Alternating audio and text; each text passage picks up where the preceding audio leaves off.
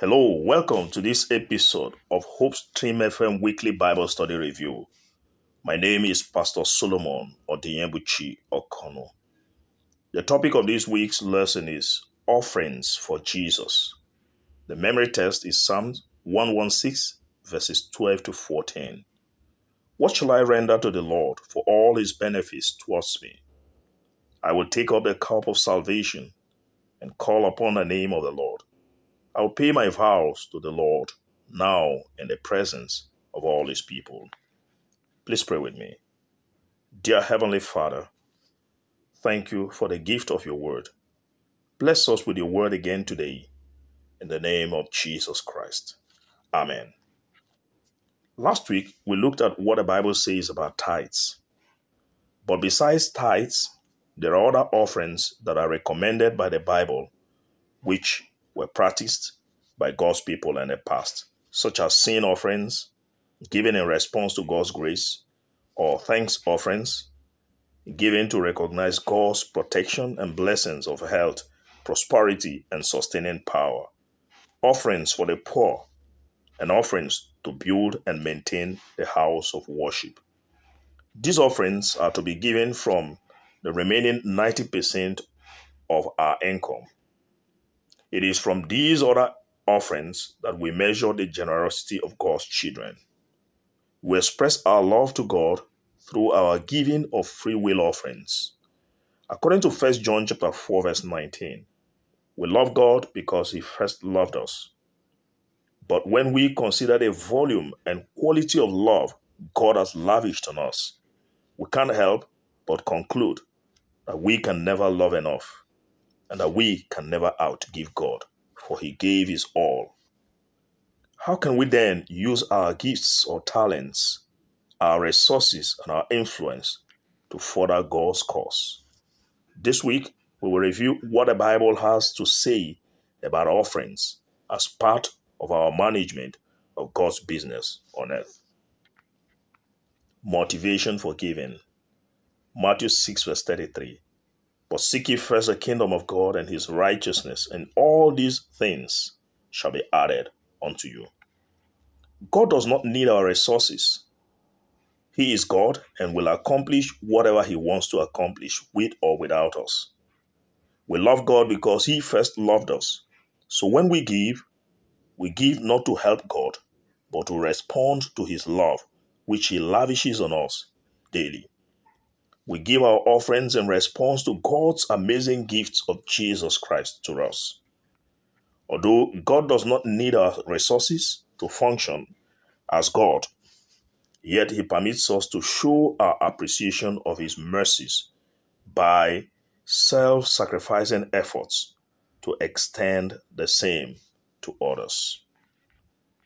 Talking about giving, Ellen G. White wrote in Counsels on Stewardship, page 18, "This is the only way in which it is possible for us to manifest our gratitude and love to God.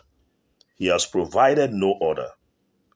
When we willingly give offerings to God, we show that we have surrendered our lives to him. Also, our offerings are an evidence of our willingness to sacrifice self to God. Free will offerings should not be given to appease God or to search his acceptance.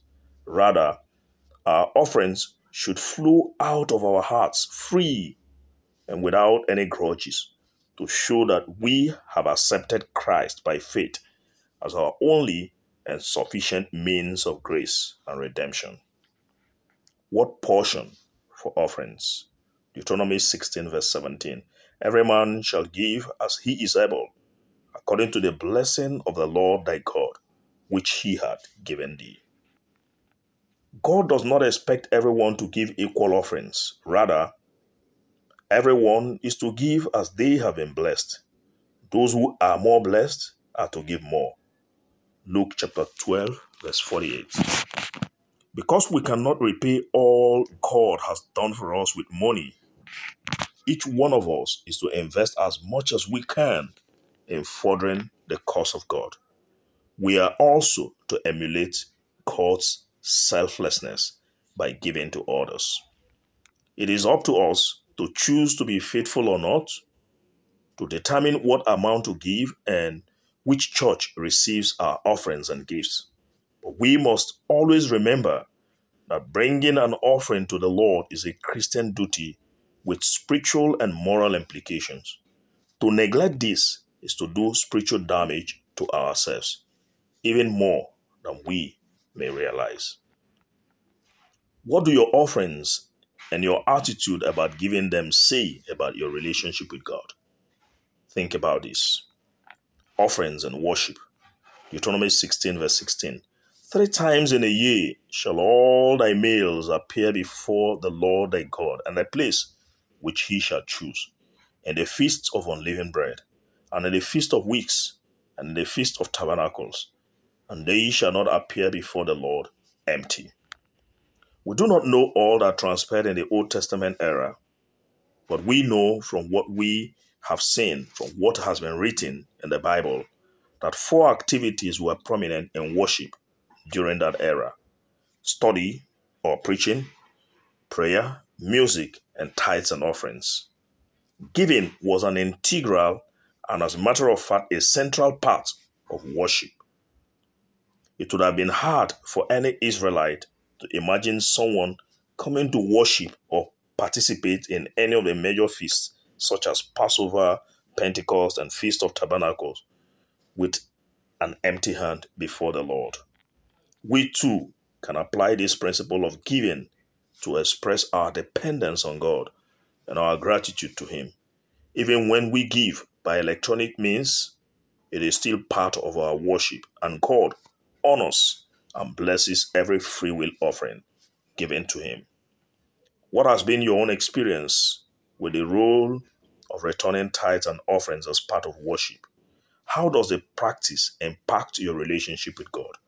Please share your answer with someone.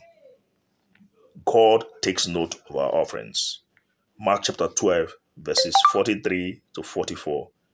And he called unto him his disciples, and said unto them, Verily I say unto you, that this poor widow had cast more in than all that have been cast into the treasury. For all they did cast in of their abundance, but she of her want did cast in all that she had, even all her living.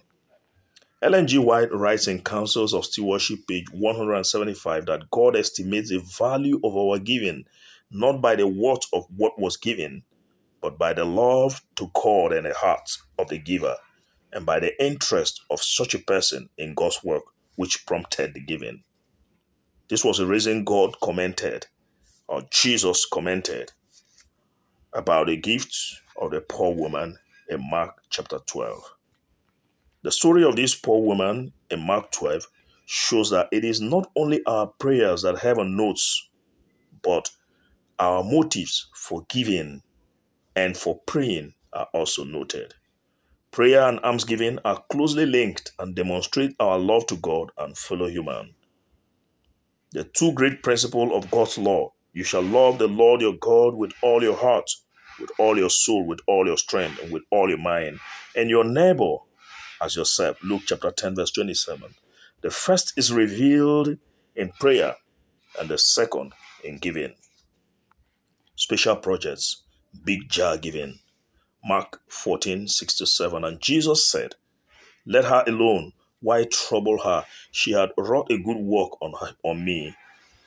For ye have the poor with you always, and whensoever you will, you may do good to them. But me you do not have always. Much of what we possess are in solid forms, such as lands, houses, stocks, and so on. And just a fragment of all we own are in liquid forms like cash. Sadly, most people give their offerings or contributions from their small fragment, their small jar. But if their lives are touched, they give from their fixed assets, the big jar.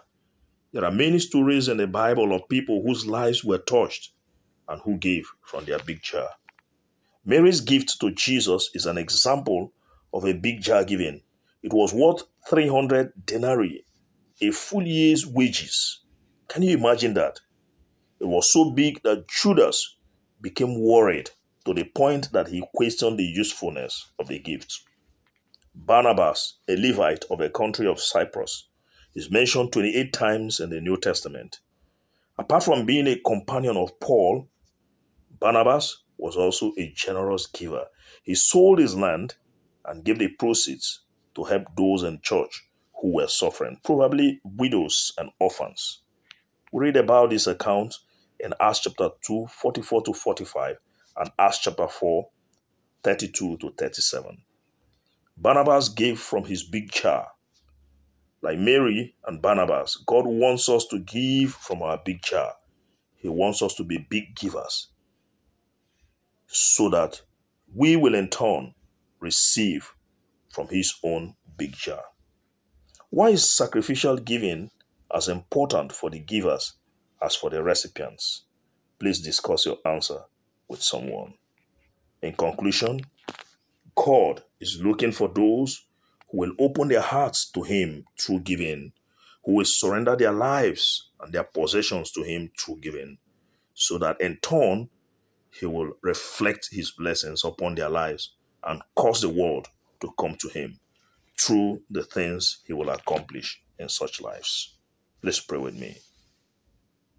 Heavenly Father, teach us to believe you. Teach us to trust you. Teach us how to give, that we may be examples of God's blessings. In the name of Jesus Christ. Amen.